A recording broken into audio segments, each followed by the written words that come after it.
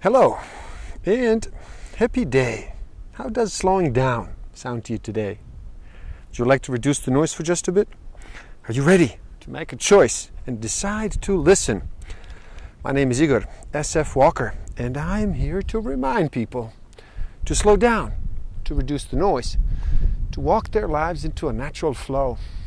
Welcome back to the Book of the Week series. Every week as I read another amazing title, I share it with the world. And today we look at Einstein's Dreams by Alan Lightman. The tragedy of this world is that no one is happy, whether stuck in time of pain or of joy. The tragedy of this world is that everyone is alone, for a life in the past cannot be shared with the present. Each person who gets stuck in time gets stuck alone in this world. The passage of time brings increasing order. Order is the law of nature, the universal trend, the cosmic direction. If time is an arrow, that arrow points towards order. The future is pattern, organization, union, intensification. The past, randomness, confusion, disintegration, dissipation. Philosophers have argued that without a trend toward order, time would lack meaning. And at the place where time stands still, one sees lovers kissing in the shadows of buildings in a frozen embrace that will never let go. Some say it is best not to go near the center of time. Life is a vessel of sadness. But it is noble to live life, and without time, there is no life. Others disagree.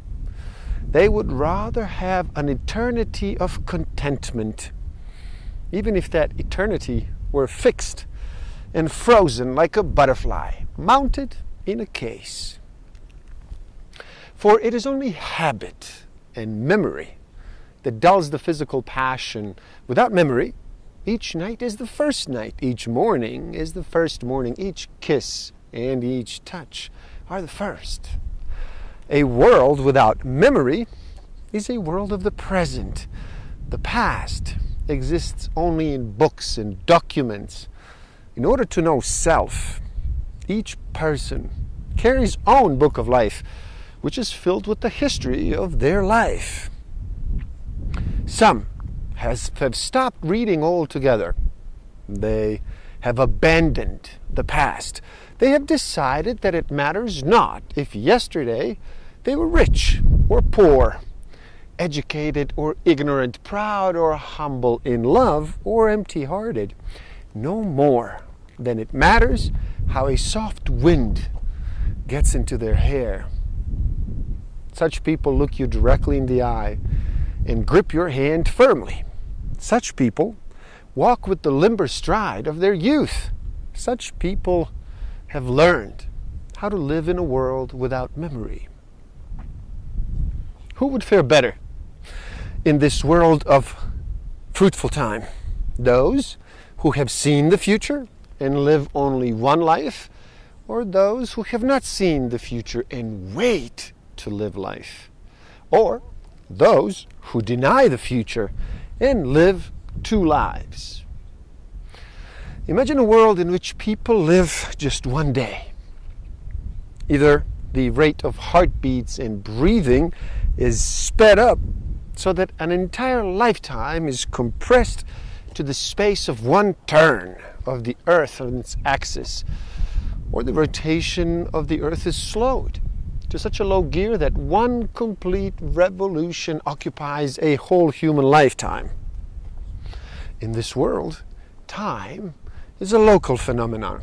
Two clocks close together tick at a nearly the same rate, but clocks separated by distance tick at different rates. The further apart they are, more out of step. What's holds true for clocks holds true also for the rate of heartbeats. The pace of inhales and exhales, the movement of wind in tall grass in this world.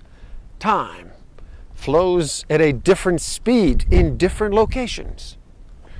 In a world of fixed future, life is an infinite corridor of rooms, one room lit at each moment, the next room dark but prepared.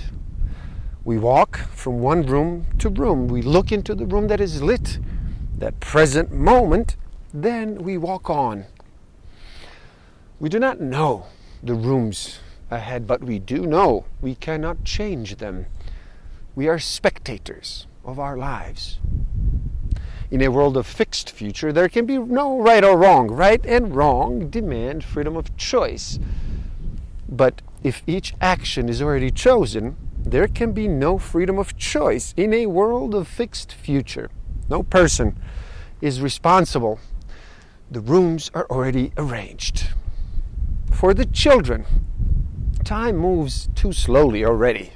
They rush from moment to moment, anxious for birthdays, for New Year's, barely able to wait for the rest of their lives. For the elderly, they desperately wish to hold time, but are much too slow and fatigued to entrap any bird. For the elderly, time darts by much too quickly. Please, do help out. It is easy. Simply like this video so more people can enjoy it. Share it too and spread the word. Subscribe to my channel and stay up to date. And the link to this book is in the description below, so buy it and read.